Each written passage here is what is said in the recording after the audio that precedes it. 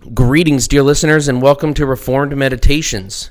We're back again with another episode, and we wanted to consider, since it's, again, a little bit timely, the issue of should pastors preach politics from the pulpit? Maybe we'll start there. Do we have a pastor in the room that could opine on such an issue? Yes, I am here. So, Pastor Dana from Redemption Bible Church here. So we are all. Peter calls.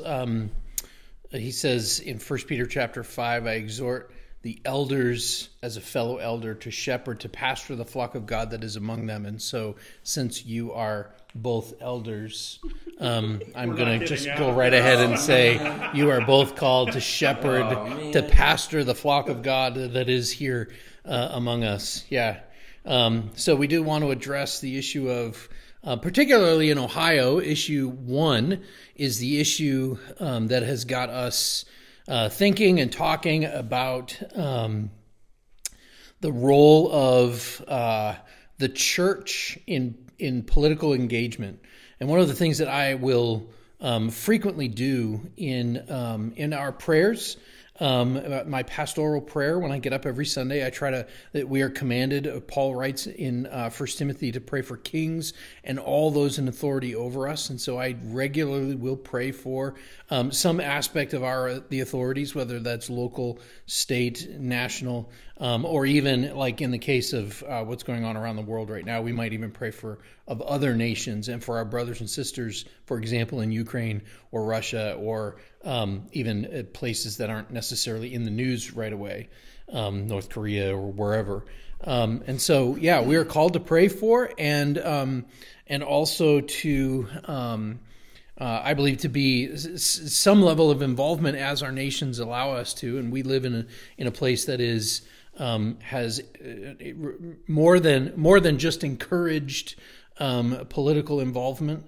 And so I'm happy to pray for Christians to be involved in all levels of government involvement. I think that's a good thing. What do you guys think? Steve?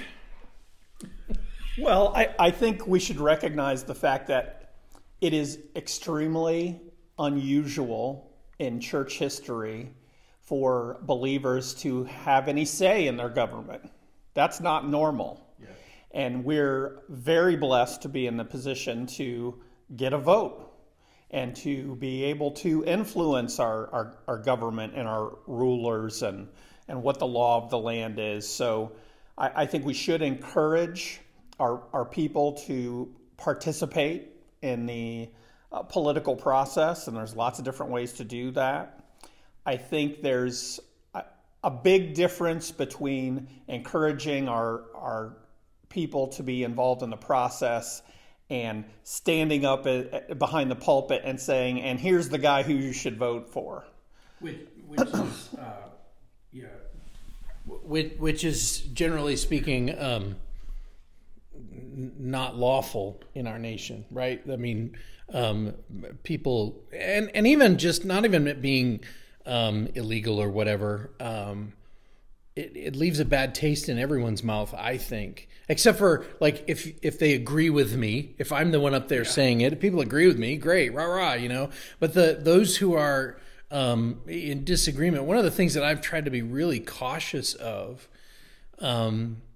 is that we often will have unbelievers in the building. We hope that in every church there are unbelievers that are coming, right? We're encouraging our people to invite their friends and their neighbors and their coworkers and to come and hear the gospel. And I don't want to turn them off because of politics, because I'm opposed to high taxes or something.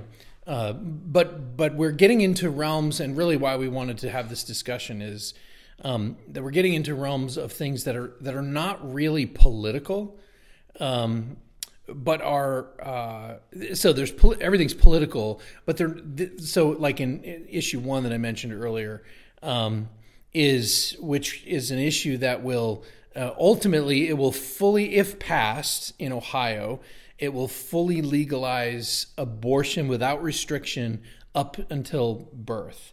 And that's, to me, that's not a political issue. That's a moral issue. That is a right and wrong issue. That is an issue of breaking God's moral law. Thou shalt not kill, right? It's one of the 10 commandments that you would legalize in our state, and any laws on the books now would be overridden by that. And so, we have to speak out and say this is so important for Christians to stand up and say we can't be passive about this, because the world is trying to make this stuff happen. The world is trying to steal, kill, and destroy. Right? That's the modus operandi of the world, the flesh, and the devil, to steal, kill, and destroy. And that's what it's trying to do to our families. That's what it's trying to do to our whole society, is steal, kill, and destroy, just destruction. And what better illustration of that than a child who we are called to defend, right? That we're called to bring them up in the fear and admonition of the Lord. We see that children, I will often pray this as well, children are always a blessing from the Lord. They're not, when a family, when a mother and father are gifted a child from God, it is to be a blessing. There may be challenges around the conception. There may be challenges with the children. There may be challenges in their family. I am not minimizing any of those things, but the child is a blessing, because the child is made in the image of God. And to destroy that is just frankly appalling and wrong. And so we're quick to say that we as Christians need to be involved in this. What about, so this one's, in my eyes at least, this issue here in Ohio is a cut and dry issue, right? Like, I have no problem saying, you need to go vote no on that.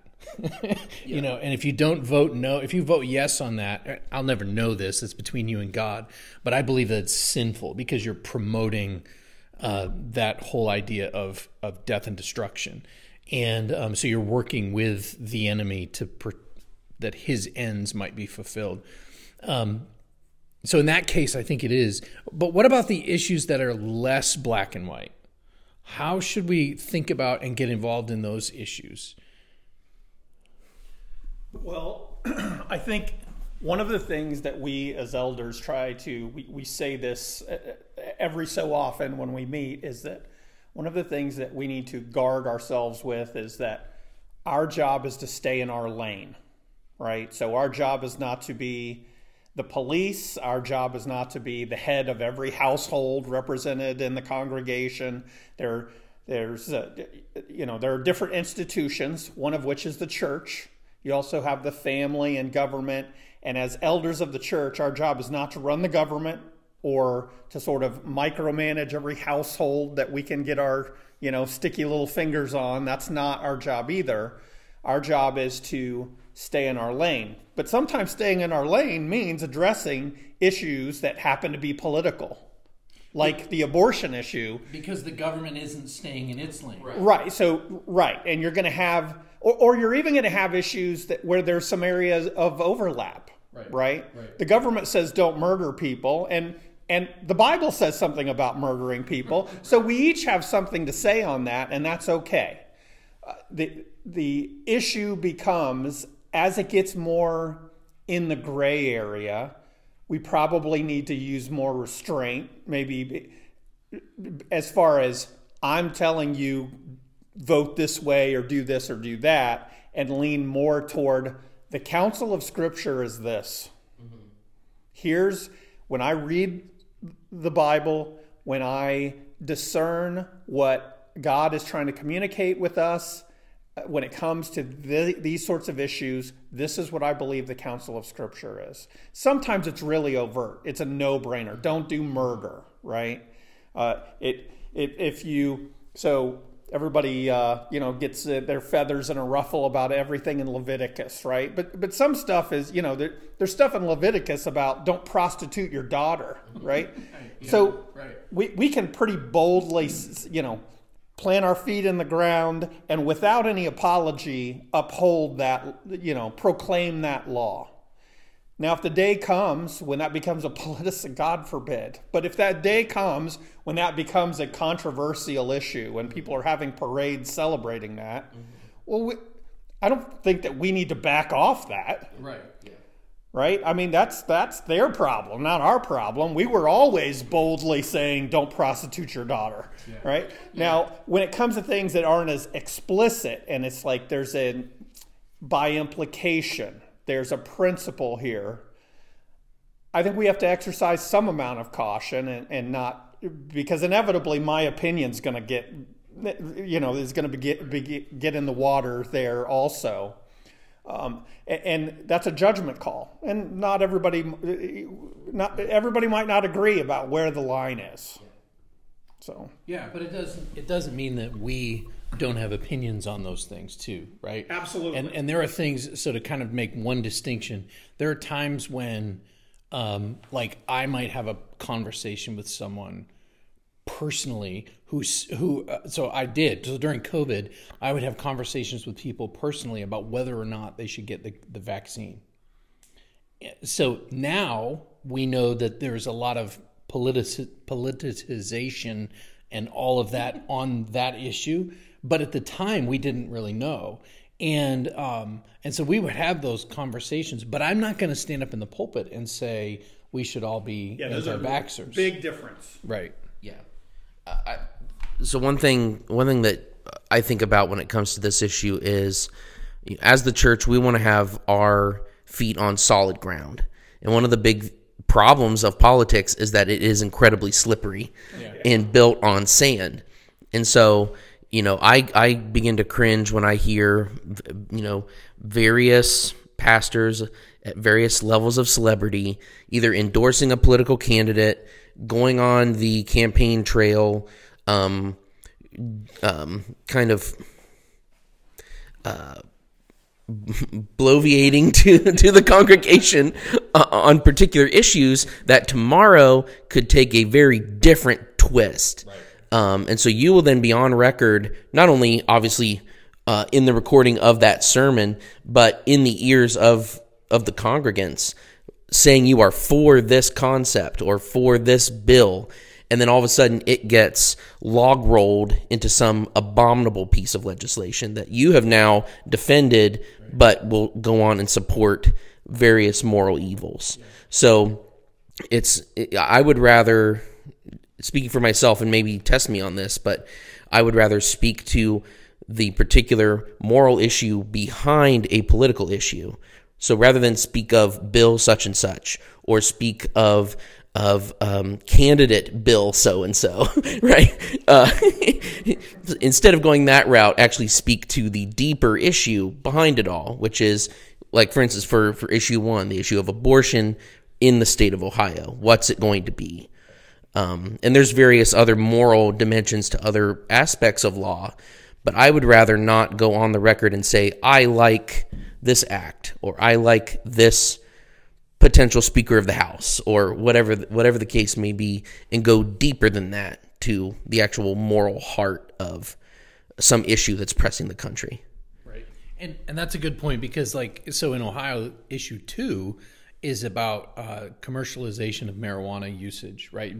Being able to buy it commercially. And I also think that's actually, so issue 1, in our view, is very black and white, right? If it passes, that's a bad thing for society. It is a bad thing.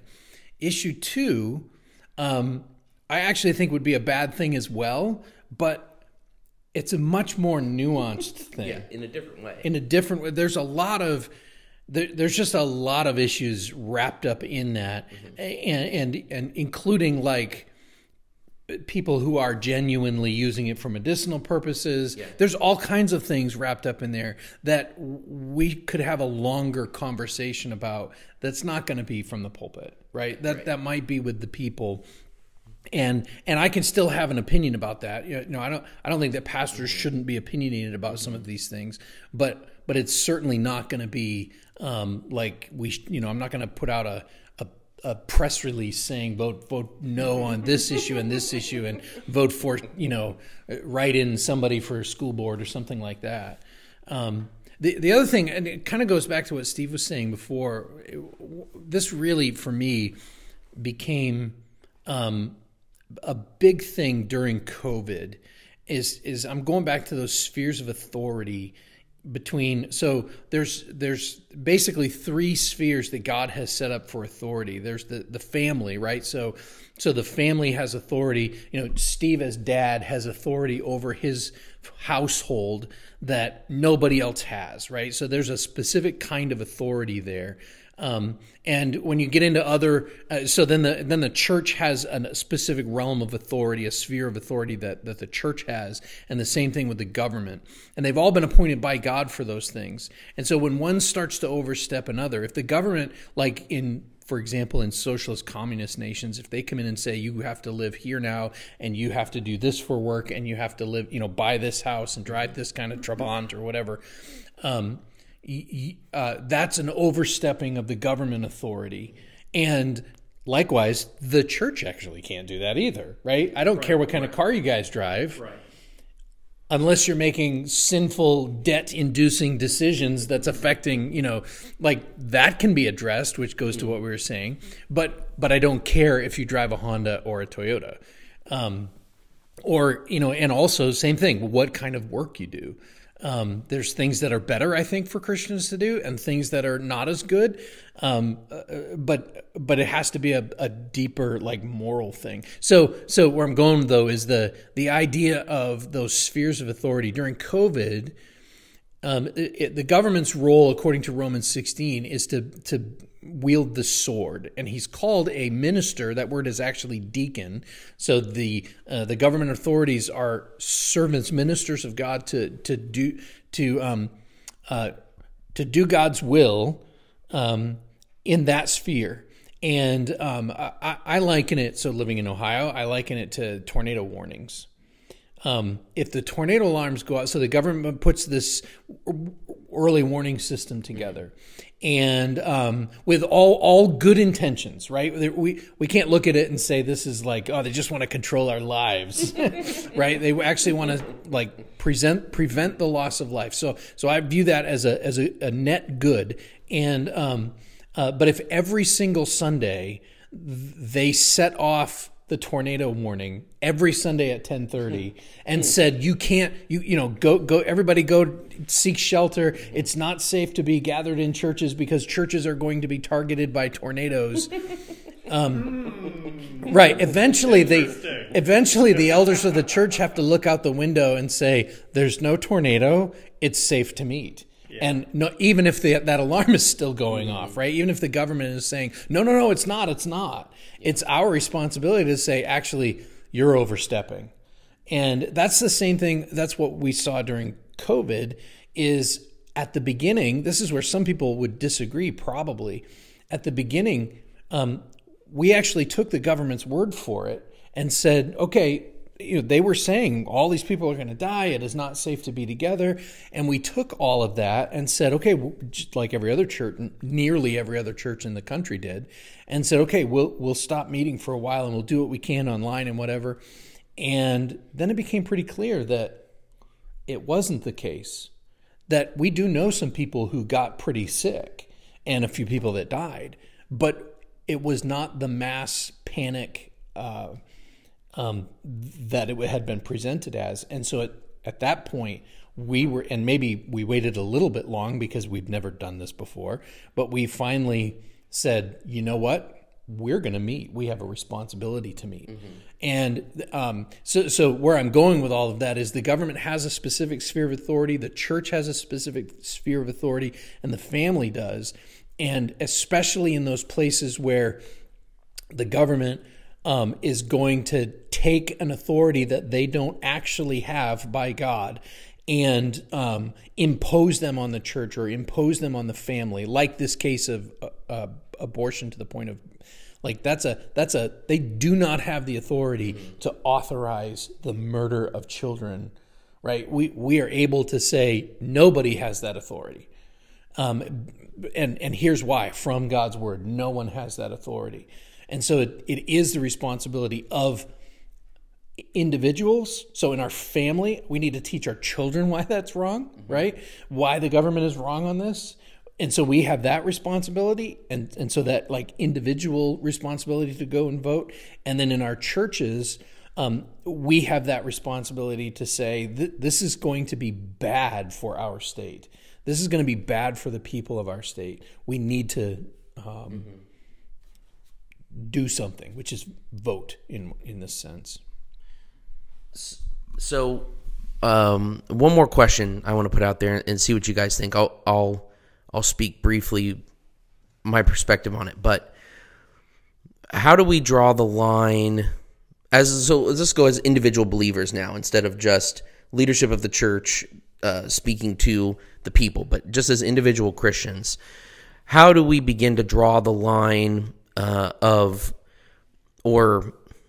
make the case for making our voting decisions, making those in line with our testimony as Christians? So what's some advice on how to vote more Christianly, I suppose? For example, as a way of example, I listened to an R.C. Sproul. I even forget what session it was, but it was on Renewing Your Mind, and he was talking about voting on like tax raises, and he actually made an argument for in one specific instance, the way something was worded, it was actually voting to take more money out of your neighbor's pocket to put it in your own pocket. And he said, last I checked, stealing is a violation of the moral law. I've heard him do that. Yeah. And that was pretty that affected me. And again, it's getting back down to that moral law dimension behind each thing. So I always like to consider when there's something that's coming to me to vote on, not just something that my representative either in Columbus or in D.C. is voting on, but something that's up to me to vote on. At bottom, is this going to result in more lawfulness in my community before God? Is this going to lead to a general common grace level of obedience to God's objective moral law, and then by way of that benefit the community? That's what I like to think of when it's something that comes down to me to vote on. But I don't know if you guys have any additional advice. Yeah, so you're kind of asking, how do we know that, right? Yeah. Read your Bible. Yeah, I think we need to be informed, know what we believe and why we believe it. The world is giving us all these messages, particularly so when it comes to like the tax issue in that example of, sometimes people will say, well, we need more money for welfare programs or this or that or the other thing. And it really it takes some discernment, because you think, oh yeah, we should provide for the needy. And also it's actually the church that should be doing it, not the government. And so how do we, like, it tugs our heartstrings, sure, right, when we hear these reports and stuff and hear the politicians say what they're going to do with the money. And I listened to some interview with a guy recently where he was given the example that whenever government regulation gets involved in anything, any industry at all, it always actually makes it more expensive and cost more. And, so think of the bureaucracy, red tape, all that kind of stuff actually makes it 10 times worse than it was. And whereas like a person just needs, a job and a meal, right? And the church is told to do that. And actually, maybe this is a little bit of a rabbit trail, so cut off my mic if I get going too far. But some of what our system in our nation has produced in the last 100 years now, or since the Great Depression, one of the things that our nation has produced is a dependent class. And so now you have people who are coming to churches looking for handouts that clearly are just using the system, right? They don't want to work. And so it takes a lot of discernment to be able to say, either to be able to say no, or to be able to say, you know what, I'm going to help this person. I know they're lying to me. I know they're not telling me the truth. I'm going to help them anyway because I'm called to, right? I need to help them. I need to buy them a tank of gas or whatever. And it's the Lord's money. We just pray that the Lord uses the kindness of, if I'm going to be kind to them. And so we have to be careful of, when we think about those things, like the idea of taxation as theft, which is what Sproul was talking about. Which it can be, but is not in and of itself. Right. It can be theft, right. But it doesn't. That's where it really takes a lot of studying God's word and discernment, and talking to other believers. Like, what do you think about this? Whatever the political thing is, how should we think about these things? And knowing that, especially on those black and white issues, not the ones that are so clear, but the ones that are harder to discern, there's going to be people in the church that land on different issues, different sides of the issue. But because we love one another, we're just going to be able to talk through these things. It's okay to not agree on everything and move on, Yeah. But I do think we need to be theologically informed about all of that. Yeah, I would just kind of to circle back on the stay in your lane issue, and you think about these three institutions: the government, the family, the church. With all of these institutions, you have authority. And as soon as you start talking about authority with sinners, all right, it's going to be misused. The flip side of that is, well, I don't like authority, right? I don't like any tax. All taxes are theft. Yeah. Apparently Jesus got it wrong. Right? So we got to be careful here. There's two sides to this where we have a pride problem. One is you have people in authority who kind of get puffed up and they think, not only am I doing such a great job running the government, I've run your church too. Or that I'm running the church so great, I'm going to tell everybody how the government should be doing their business because clearly I'm such a genius. I'd be the guy in the White House to fix all the world's problems, right? Because that job's so easy, right? Or the home or whatever. And the other side is, I don't like authority over me. I don't want to pay any taxes. I don't want to listen to any church leadership. I don't want anybody telling me. I don't want my dad telling me what time I have to be home. I don't, whatever it is. We're all a bunch of, sinful messes who don't like authority unless, of course, we have it. And then we want to run roughshod over everybody under our boot heel.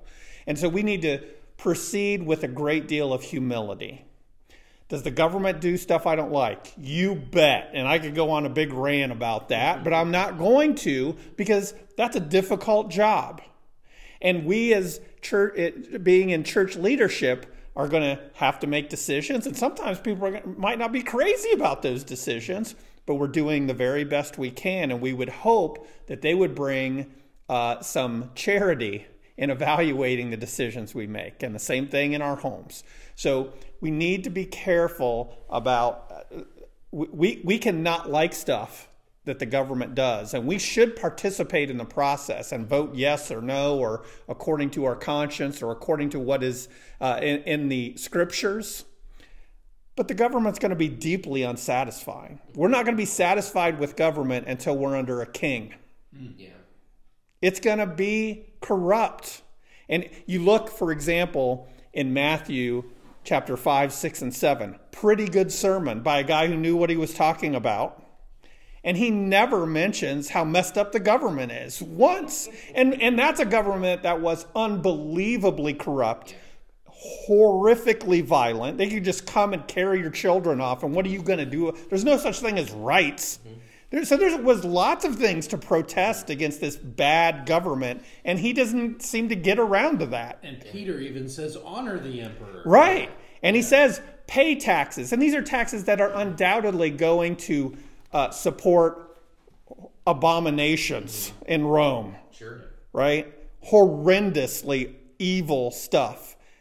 And he doesn't add a little commentary about that. He says, pay your taxes. Yeah.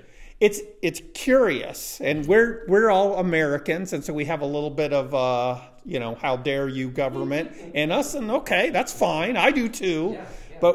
But the counsel of Scripture is that there are authorities, and you're not going to like them. And he did not come to deal with the government problem in Rome in 2,000 years ago. There were there was bigger things. And I think one of our jobs as proclaimers of the gospel and shepherds of a church is to address the fact that the politics of our day is designed to exacerbate people's anxiety and fear. This is the most important election of our lives, right? If it goes the wrong way, they're going to come and burn your house down and carry off your kids. They're going to send you to camps, and people get really upset. And so one of the things we should be doing is to remind people that they have a king who ain't going to fall off his throne, and he's not going to get voted out of office. And he puts people in the White House, and he takes them out of the White House. And that's a good point, because the reason, and I started here, I think, the reason that Paul tells us to pray for kings and all those in authority over us is that we might lead peaceful and quiet lives. Amen. Dignified in every way, right? Yeah. That's our goal, is that we would just be able to lead peaceful and quiet lives, and the world and the worldly system of politics, like you were just saying, is trying to take that away from us. And It's doing a pretty good job. It's using all the 24-hour news stuff and news radio and, if there are social media feeds and all of that to try and take that peaceful and quiet life away from us. And so we need to be praying and active as we need to be, right? Vote when it's time to vote, but be praying, and then go ahead and lead a peaceful and quiet life, knowing that we are waiting for the King. I think that might be a good place to stop. Go ahead, Lee. That sounds like it to me. Does anyone in our last few minutes have any recommendations under the library ladder heading? So, related to this, it's a book called The Makers versus the Takers, What Jesus Really Said About Social Justice and Economics by Jerry Bowyer. And this is a really good book. There, of course, like with the others, there's things in it that I don't always agree with. But this is a look at the makers, those who are building things in the New Testament in the time of Christ. So the farmers, the merchants, those kinds of things that were making things and building an economy, versus the taker class, which is the tax collectors and those who are working around the temple, and so the condemnation that Jesus has for them versus the championing of the maker class, those who are making. So that's a really good book if you're interested in those types of things. Yeah, I've got one. It is The Imitation of Christ by Thomas à Kempis. What? Now, we really like this book in our house. We don't like the cover.